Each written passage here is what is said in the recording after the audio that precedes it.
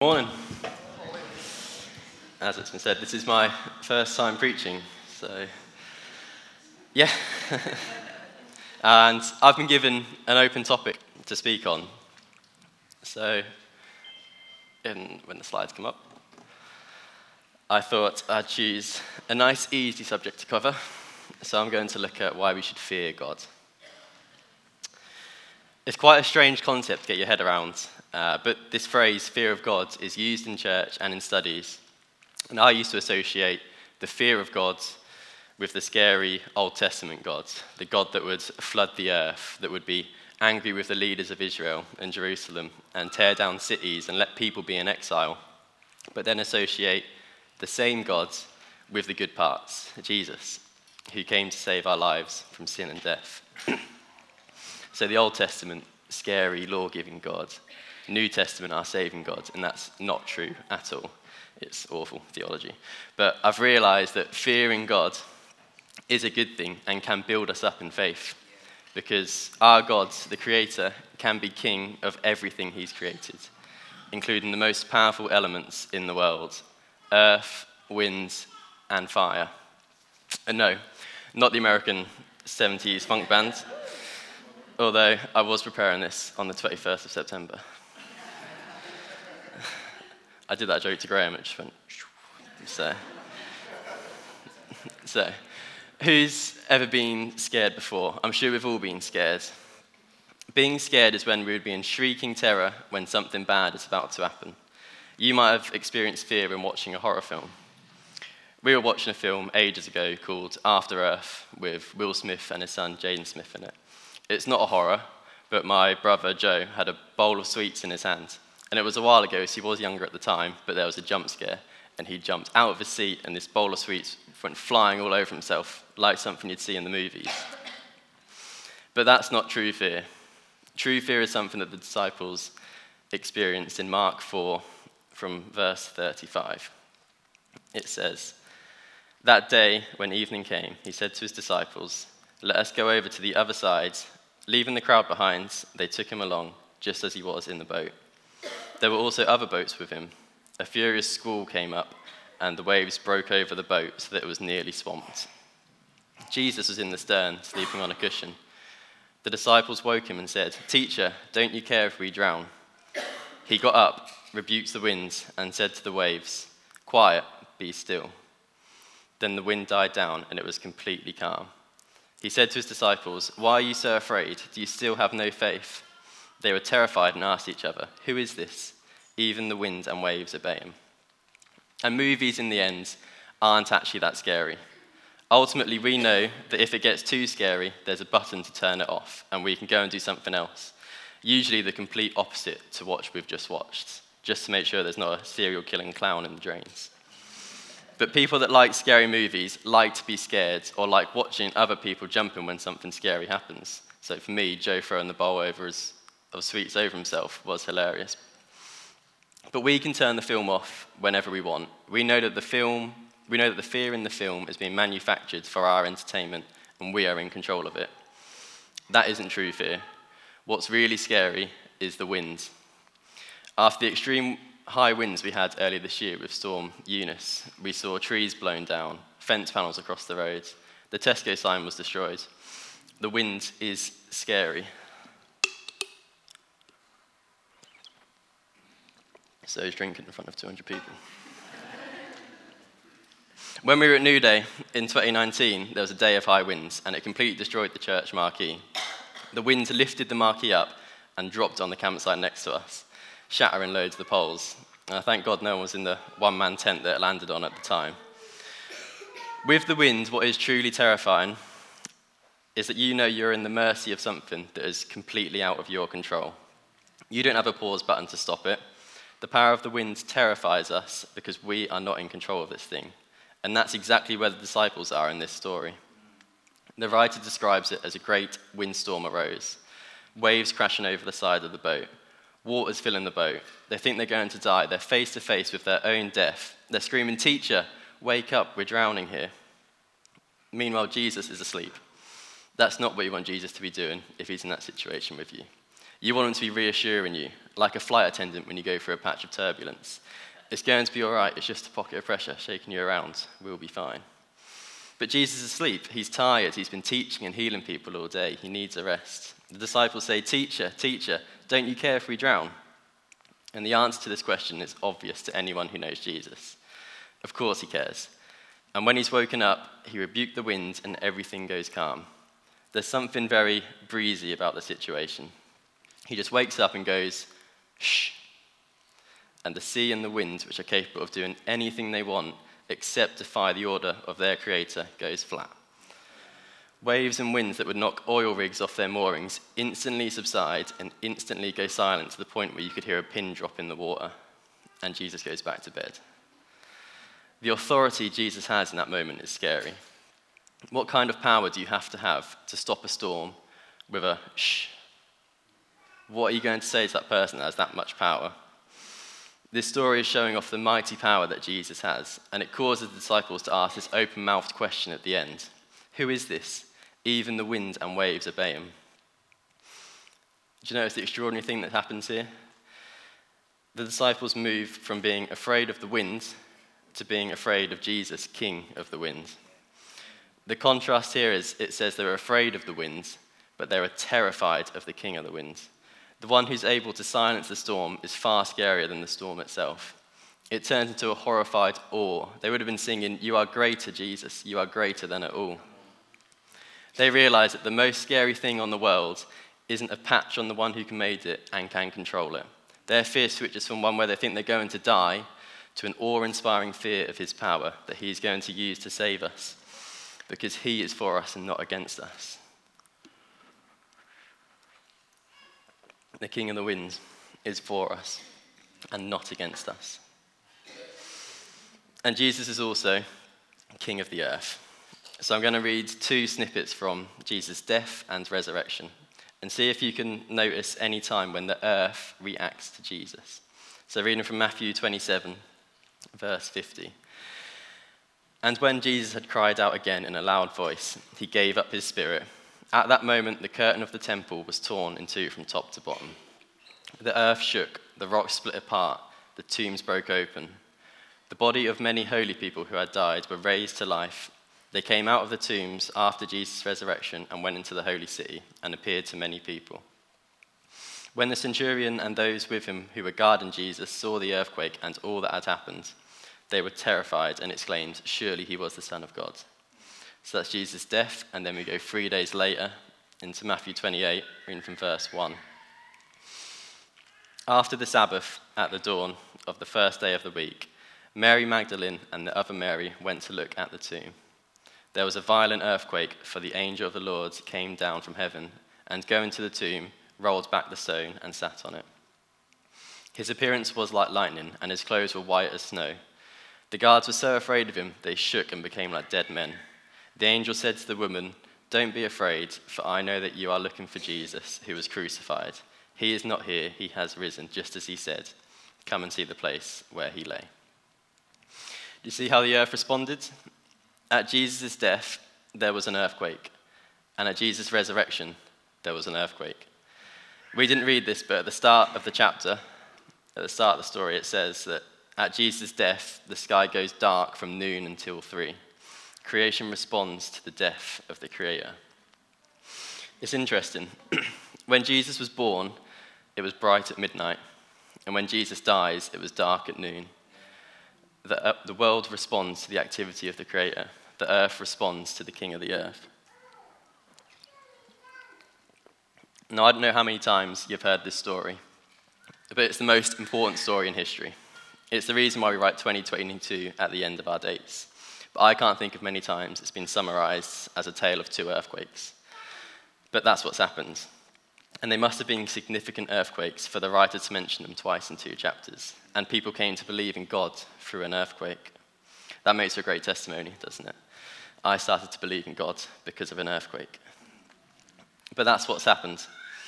It says the centurions saw the earthquake and exclaimed he was the Son of God. It didn't say the centurions saw the love Jesus had for his enemies. Something about the shaking of the earth in response to the death of its king has made this hard tough soldier who bangs nails into people's flesh for a living, believed that Jesus was the Son of God. And at the resurrection, when the angel came down, there was a violent earthquake. It's not just in the resurrection story when the earth responds to God coming down. You'll find it when you go back to Mount Sinai in the book of Exodus, and God descends on the mountain and it shakes. And then in the vision of Isaiah in chapter 6, he sees the Lord seated high on a throne and lifted up, and the temple shook at the sound of the angels. Again and again, when God comes down to earth, the earth shakes in response to the King of the earth. Shaking is what happens when something heavy and substantial lands in something light, when something weighty lands in something flighty. The flighty thing is moved out of the way of the weighty thing. And when God's glory lands into the earth, which is not so glorious as of God's, it causes the unglorious earth to be dispersed.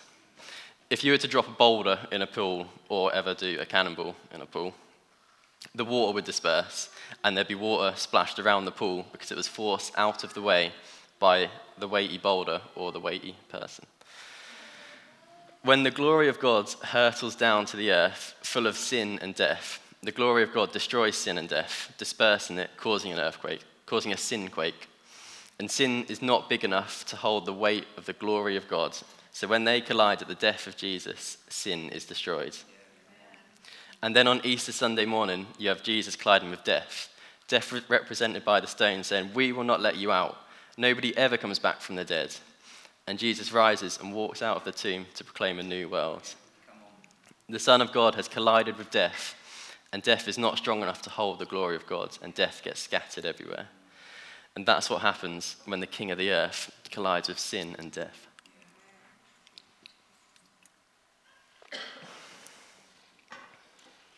So God's powerful. He rules over the winds and earth, and he rules over fire. So I'm going to read from Exodus 3 with Moses and the burning bush story. I'm going to try and explain how we can change fearing the powerful God into faith. So reading from verse 1, it says, "Now Moses was tending the flock of Jethro, his father-in-law, the priest of Midian. And he led the flock to the far side of the wilderness and came to Horeb, the mountain of God. There the angel of the Lord appeared to him in flames of fire from within a bush. Moses saw that though the bush was on fire, it did not burn up." So pause there. God reveals himself as King of the fire. God's revealed himself using fire, not just the Lord ruling over fire, but choosing to reveal himself, he comes a flame. Now, the fire image for God, I think, is a stronger image than winds or earth. Throughout the Bible, when people encounter God, they see flames, burning light. So what is it about God that makes people see fire? Why is that symbol so significant to us? Now, there's probably loads of reasons, and the Bible doesn't really have a clear explanation. But fire is bright. Who went to a bonfire last night? With a big bonfire, not just a small one that you have in the bottom of your garden, but one where people are burning sofas and pallets of wood, and the flames tower into the sky. There's something very attracting about it, but also something very frightening. You look at it and you want to get close, because it's November 5th, it's a cold, freezing night, and you want to get warm up, so you want to get as close to the fire as you can, until you get too close and it starts burning you, and you back off, and everyone's trying to get to this right place. So fire is something that draws us, but also sends us back because we can't get too close. And I think there's something of that in God being King of the fire. He draws us to an appropriate closeness. He says, "Come, come, I want to warm your life and set you alight." And as you get closer, you realize his burning, glorious, his holiness. And it's something that needs to be treated with respect and reverence and awe. And I want to get close and intimate, but I can't get too close and act as if I'm in control, because I'm not. And that's why I think the fire imagery is used. And the fire in the burning bush story grabs Moses' attention, not just because it was on fire.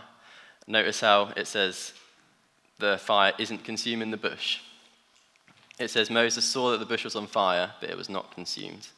And there's something beautiful about that in the character of God. God's fiery and bright and life-giving, and his purpose is not to destroy. God's desire in coming to you in fire is not to destroy you, so the bush just disintegrates into nothing. His purpose is to come and set a light and reveal himself and be known, because he is holy and awesome. And it grabs Moses' attention. So I'm going to carry on the story from verse 3. It reads, "So Moses thought, I will go over and see this strange sight, why the bush does not burn up. When the Lord saw that he had gone over to look, God called to him from within the bush, 'Moses, Moses.' And Moses said, 'Here I am.' 'Do not come any closer,' God said. 'Take off your sandals, for the place where you are standing is holy ground.' Then he said, 'I am the God of your father, the God of Abraham, the God of Isaac, and the God of Jacob.' At this, Moses hid his face, because he was afraid to look at God. And that's what God wants for you. He doesn't want to destroy you into ash. His purpose for revealing himself to you is for you to come, take off your sandals, acknowledge his holiness, hear him call in your name, and approach him boldly, yet with suitable reverence and awe for the fact that he is king." So I'll pick up the story again from verse 7. It says, "The Lord said, I have indeed seen the misery of my people in Egypt. I have heard them crying out because of their slave drivers, and I am concerned about their suffering. So I have come down to rescue them from the hand of the Egyptians and to bring them up out of the land into the good and spacious land, a land flowing with milk and honey, the home of the Canaanites, the Hittites, the Amorites, the Perizzites, the Hivites, and the Jebusites. And now the cry of the Israelites has reached me, and I have seen the way the Egyptians are oppressing them. So now go. I am sending you to Pharaoh to bring my people, the Israelites, out of Egypt." But Moses said to God, "Who am I that I should go to Pharaoh and bring the Israelites out of Egypt?" And God said, "I will be with you, and this will be the sign to you that it is I who have sent you. When you have brought the people out of Egypt, you will worship God on this mountain." Isn't it great when God doesn't answer the question? Any time in Scripture when God doesn't answer the question, he's doing it intentionally to teach us something, to highlight the kind of things that we think are important and the kind of things God thinks are important. God says, "I want you, Moses, to go to the most powerful man in the world, confront him and say, 'You have to let my people go.'" And Moses says what any of us would say in that situation: "Who am I that the king of Egypt will welcome me?" How is that going to happen? And it's the question we all want to hear for validation. Who am I? Tell me how great I am. I want to be encouraged. Moses is scared. He wants validation. And God doesn't answer his question at all. Moses says, "Who am I?" God says, "I will be with you."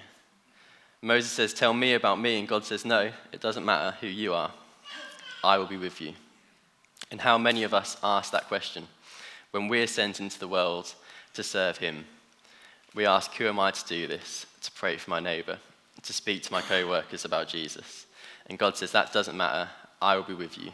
The King of the wind, earth, and fire will be with you.